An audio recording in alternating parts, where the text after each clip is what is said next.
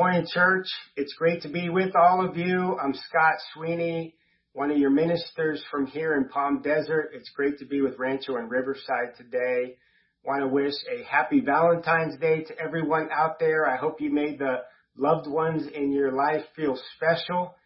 And it is awesome to know that as we worship God, that He wants to make us feel special, that He rejoices over us with singing, whether we're married, single, whoever we are, that God looks at us as the apple of His eye, that His perfect love is something that He gives to us every single day. And I hope that you feel that even now.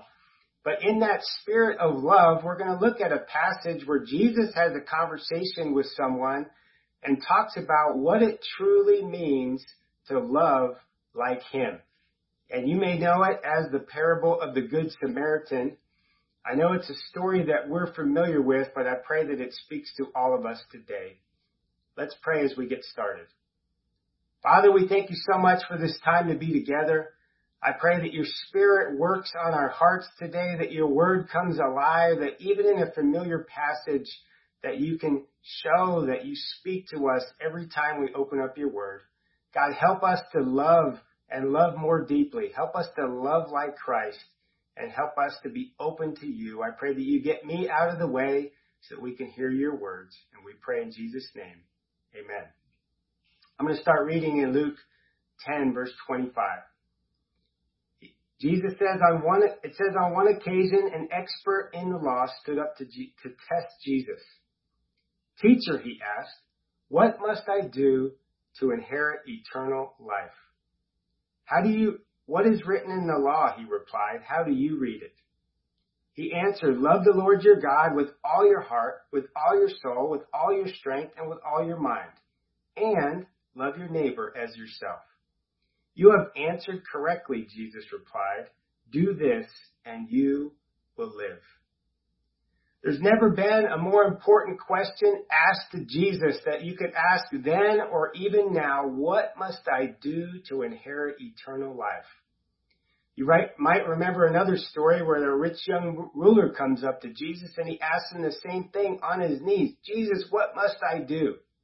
And for the rich young ruler, Jesus called him to sell your possessions and give to the poor. And that wasn't a command for everyone, but for where he was at in his walk with God, that's exactly what he needed.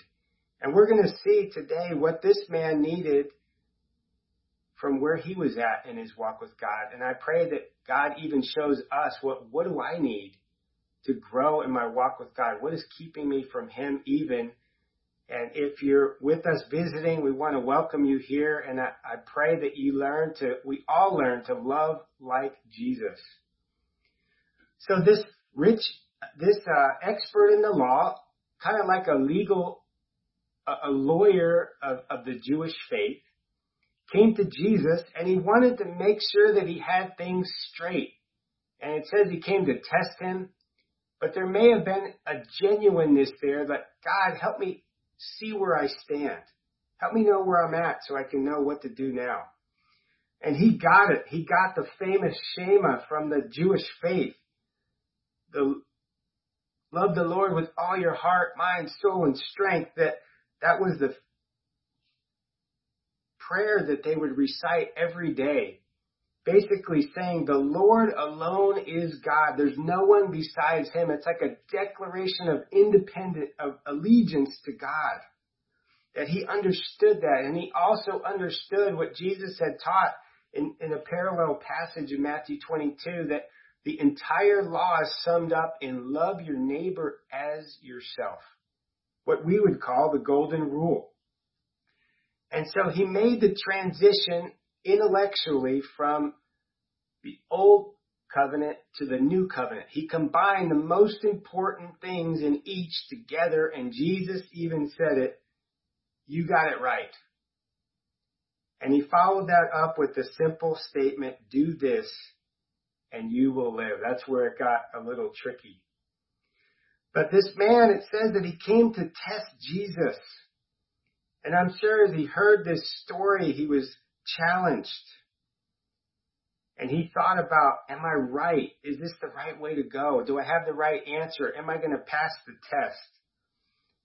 And you get the impression that he was listening to Jesus trying to find fault or trying to find a way to break Jesus down. You know, I've been in the ministry for 29 years. And one of the most difficult things I find is listening to someone else preach or listening to the Word of God taught on at Bible talk or at church and thinking about it personally. What is God speaking to me? What do I need to get out of this? Let me open up my mind to the Spirit here, because it's so easy for me to sit there and think, is this person teaching accurately? How is the depth? Are they going to bring out anything new to this passage? I wonder what story they're going to share to kind of bring this home, to make this relevant to us. Do they use too many scriptures, not enough scriptures? And I can find myself even thinking, I know where this is going. I know what's going to happen next. And isn't that a temptation for all of us? And in my mind, I could think, well, I'm just experienced. I'm wise in the scriptures. And yet, in another way, it could be considered, I'm proud. I'm hard-hearted. I'm not open to the word anymore. I don't see it like I used to see it in thinking about God and what is he saying to me. And I want to encourage you as you read and listen to the word, not to think about all those other things, but to really hold on to it personally. That's the challenge for me and for any of us who have been around for any length of time. Because I do believe God speaks to us every time we open the Word. Can I get an amen? And I'm so encouraged that we get to look at this passage today.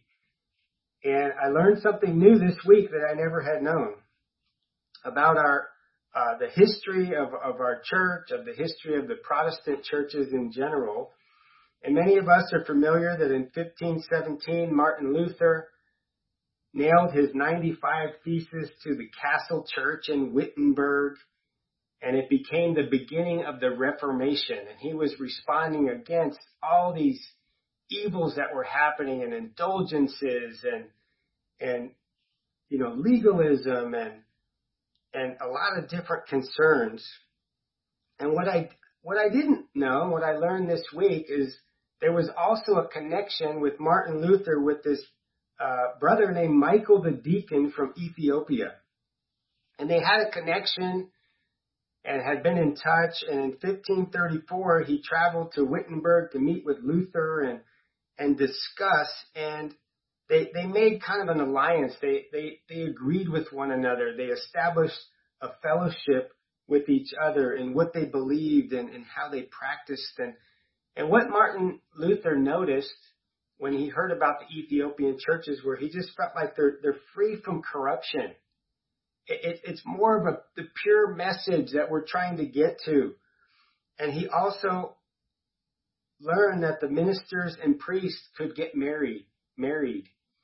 And so that became part of him. And I don't know exactly who influenced who, but it was amazing to see just even the influence of this relatively unknown person to me, Michael the Deacon from Ethiopia, even had on our history and those connections. But it just shows me that Martin Luther was trying to learn, that there was a learning spirit, that there was a fellowship, and that's always healthy in our walks with God, to continue to learn, to continue to grow.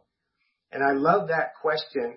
What must I do to inherit eternal life? How can I grow in my faith? Where is God leading me? And I pray that you can ask yourself that to God. That's a scary question, but it's also a helpful question, because God will answer us in that way.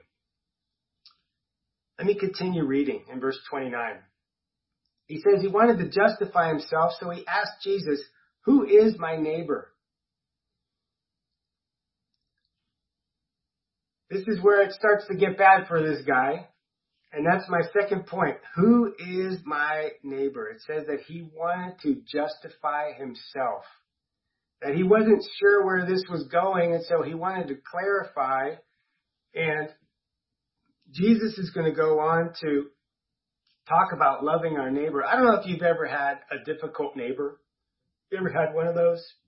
Ever had the neighbor that it's hard, it makes life a little difficult? Back in Connecticut, when my kids were young, we had this neighbor named Mr. DeMickey.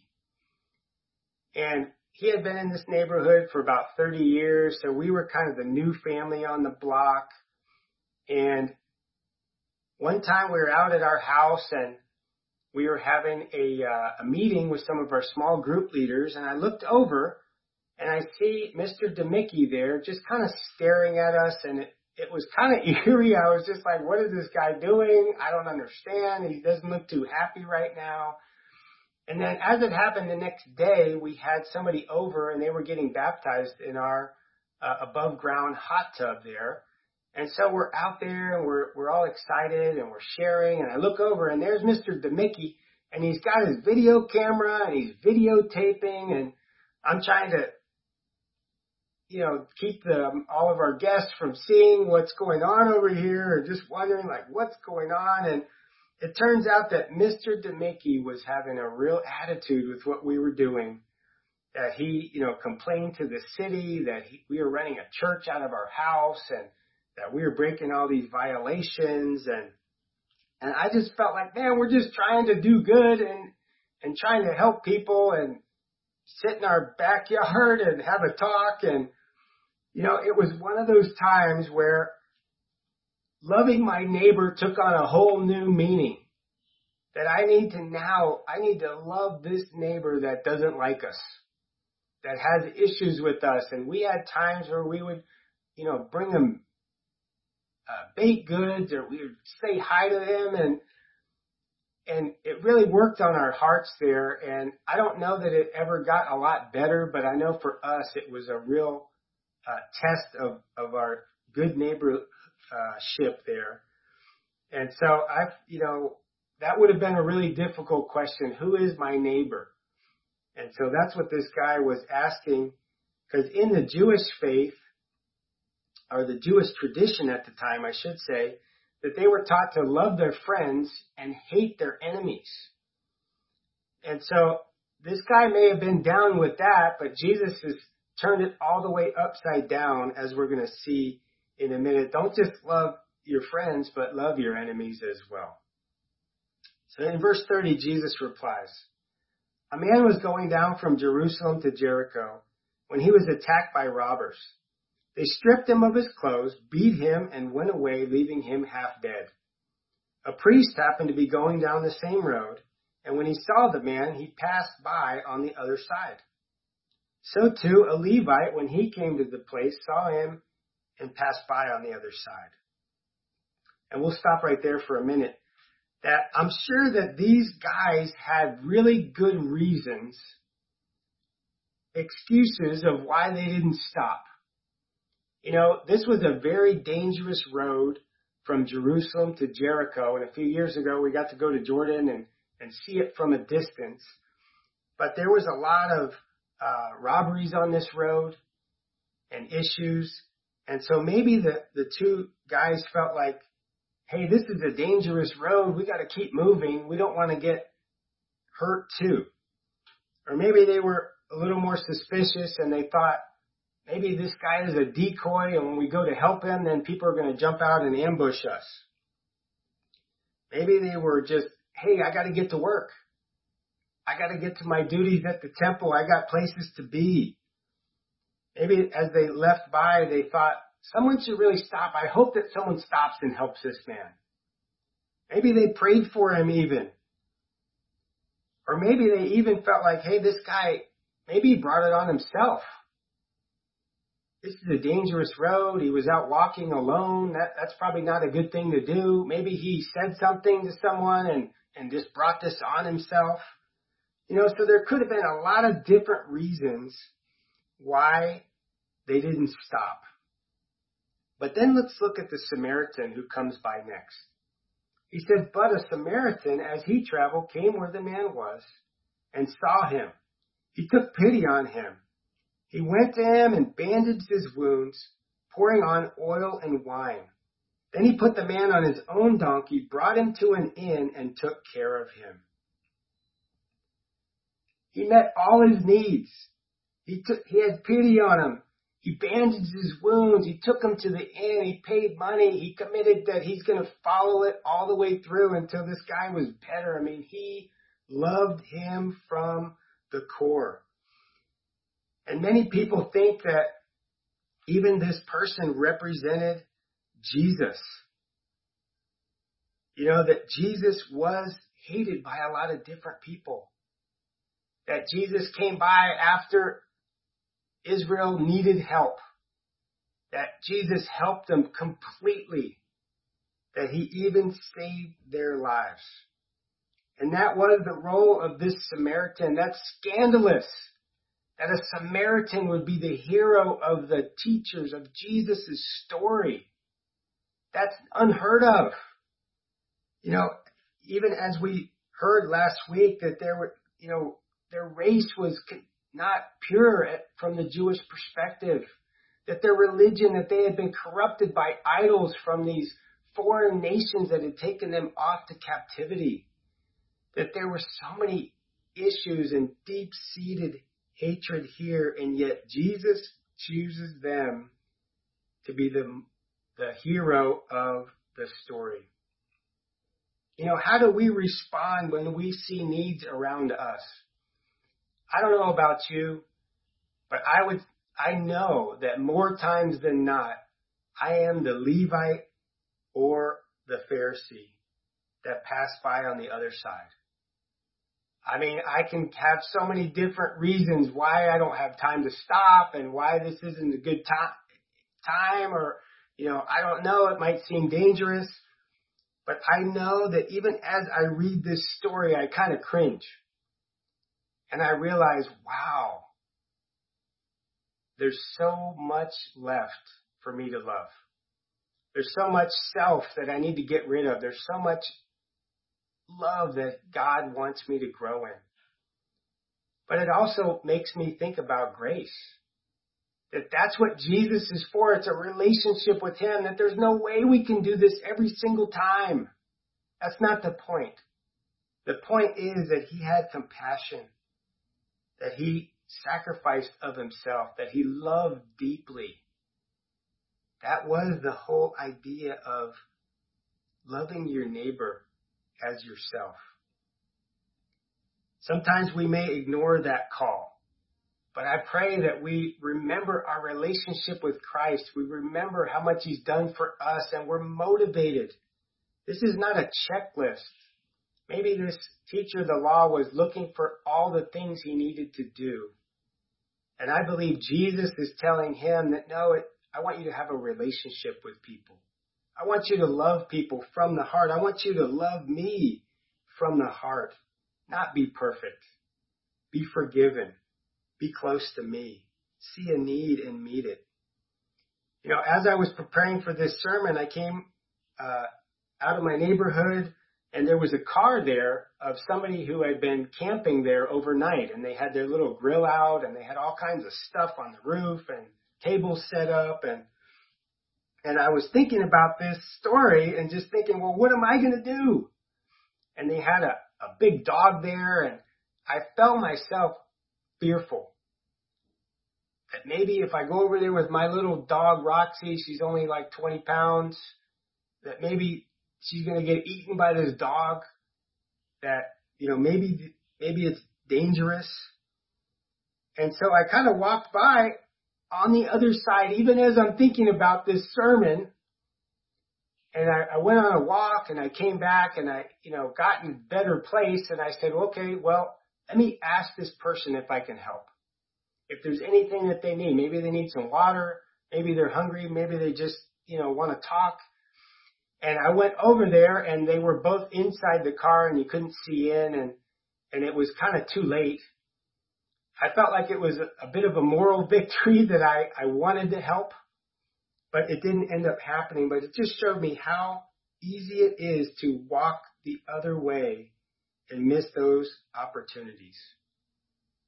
I remember one time when Connor and I, we were coming back from looking at the shooting stars in Joshua Tree and seeing the Milky Way, and we were hanging out with our friends Abe and Drew, and we're all excited, and we're coming home, and we passed this car on the side of the road. It's 1:45 in the morning.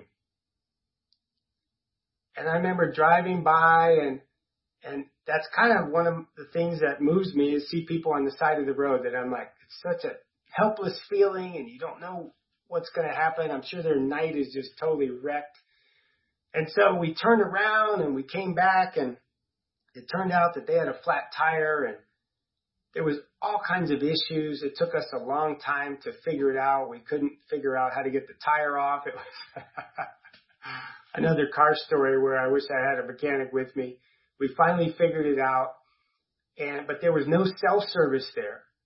And so we had to drive a person, so have them come with us about 20 minutes, make a phone call, come back. We had to do that 2 different times. We didn't get out of there till about 3:30 in the morning.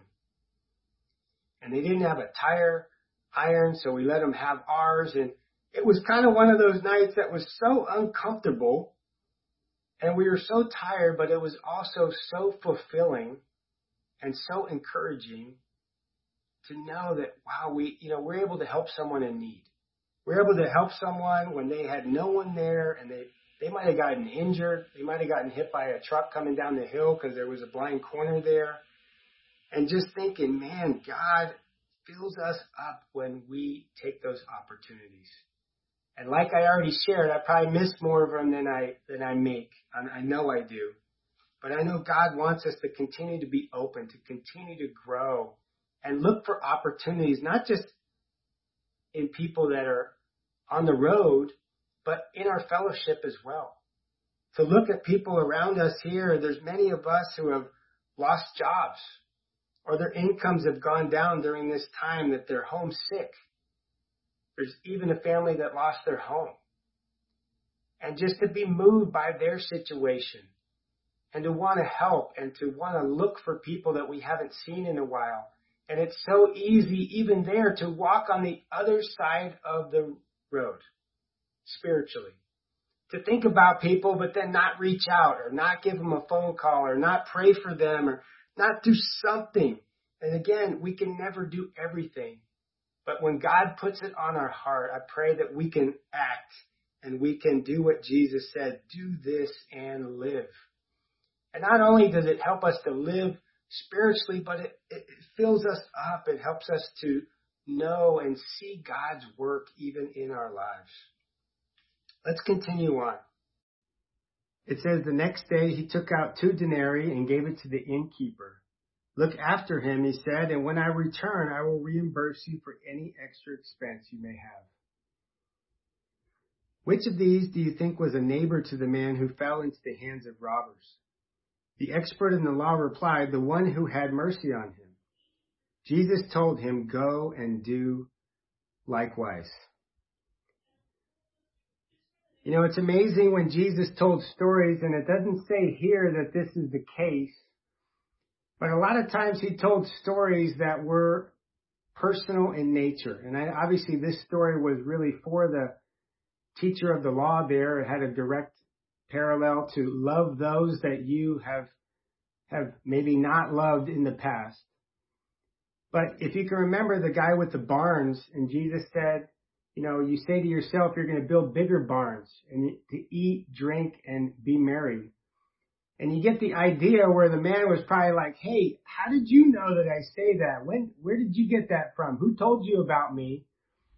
And so it makes me wonder that even if this Pharisee, this story with the Samaritan, maybe it was personal in nature beyond just the Samaritan issue, but maybe he was somebody on the road that got beaten by robbers and nobody helped him.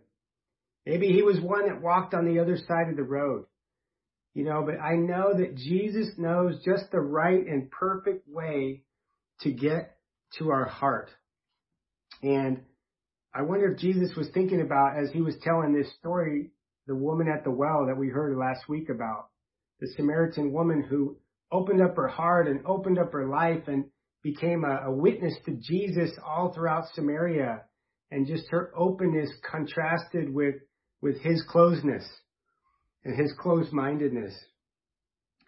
And so ultimately, Jesus wanted him to love deeper. And just a little while, he was going to show him the full extent of his love when he went to the cross, when he prayed for people that had put him up there, when he showed the extent of his willingness to sacrifice for each one of us. You know, even now, I feel like God is helping us to get deeper. He's helping us to grow. I know there's people in our fellowship that we're praying for desperately.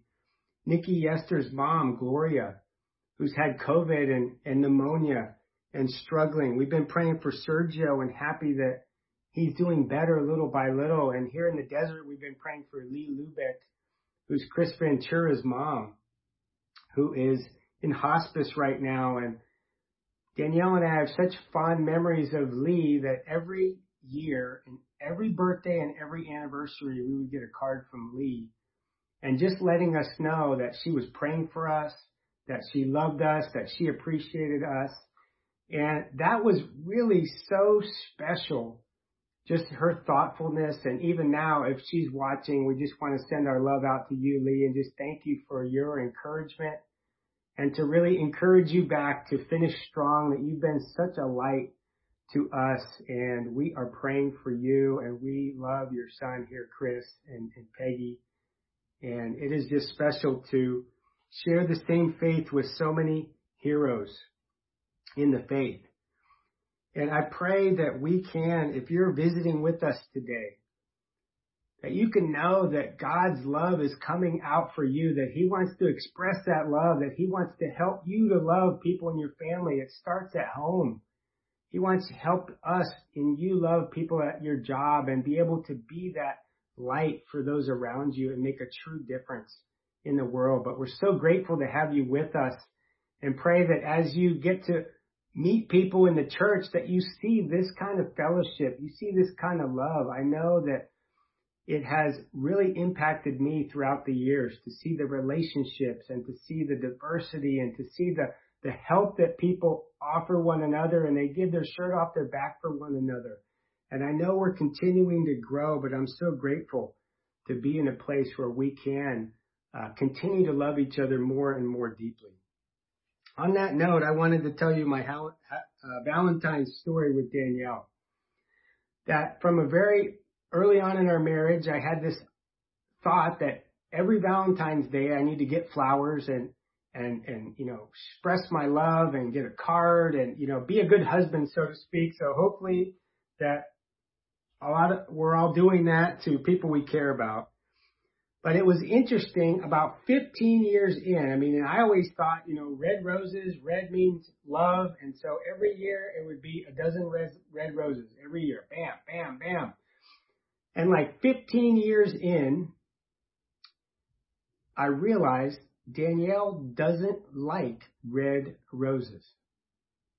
And so every year I would find the best deal and get red roses and bring them. And so for 15 years, she was grateful, but really didn't like the flowers. And she never let me know that because she's such a good wife and so considerate. But I finally realized what she really likes in flowers is unique flowers, special, different, something that's really unique in that way. And so it wasn't until my kids were 11 and 9 that I figured this out. The whole time I thought, I'm doing a good job as a husband. I'm really nailing it on Valentine's Day, to realize, man, I've been mistaken the entire time. That I was doing the right things, but I wasn't really listening or asking or aware of what was going on. Now, of course, we had a great marriage. We were still married. We had been growing. We were happy. But there was still a depth there that I didn't know.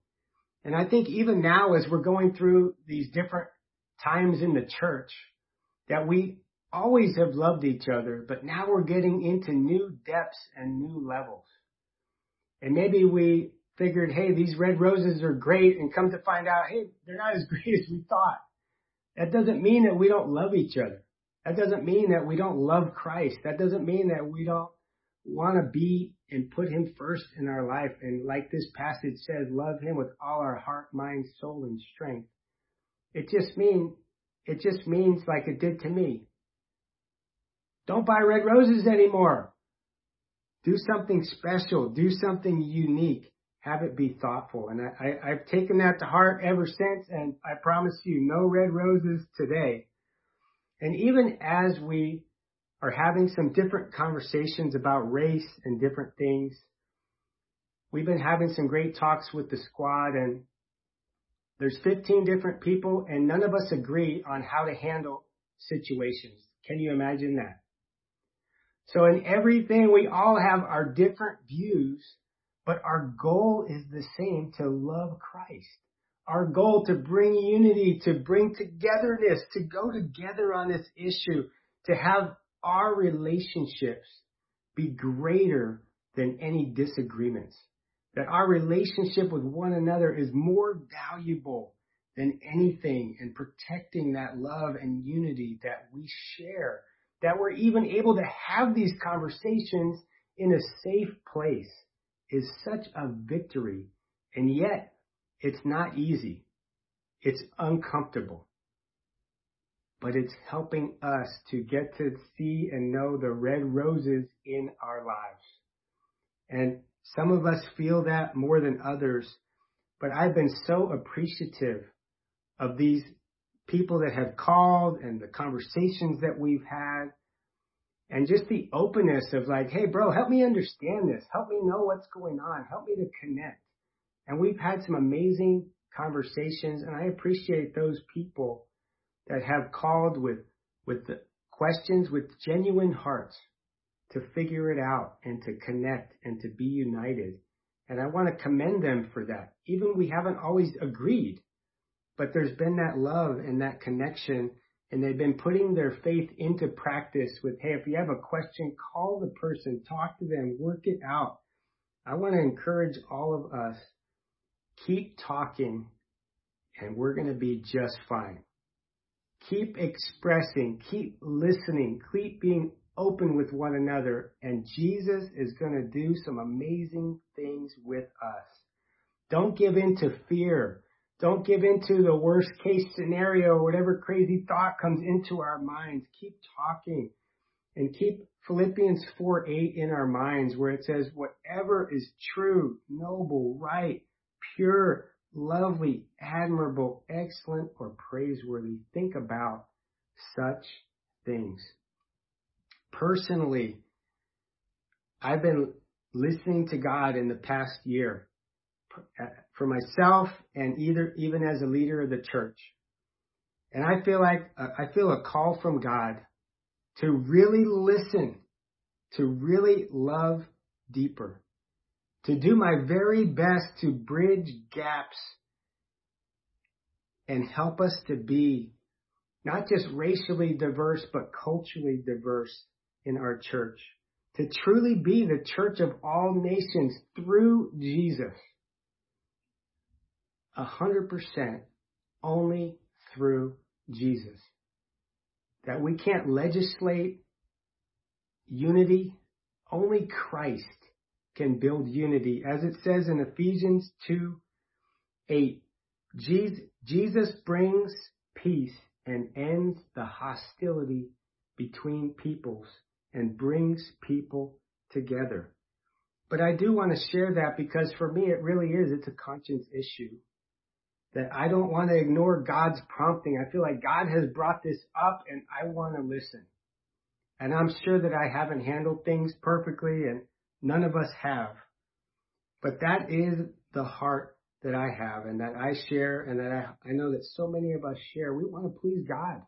We want to do what's right. We want to be a light to the world. We want people to see and appreciate the love that we still have, and in many ways we've always had, and now we're continuing to get deeper. So trust God. Trust your brother. Trust your sister. And I believe that God will make us even greater. As we close out and take communion, I think of those two questions.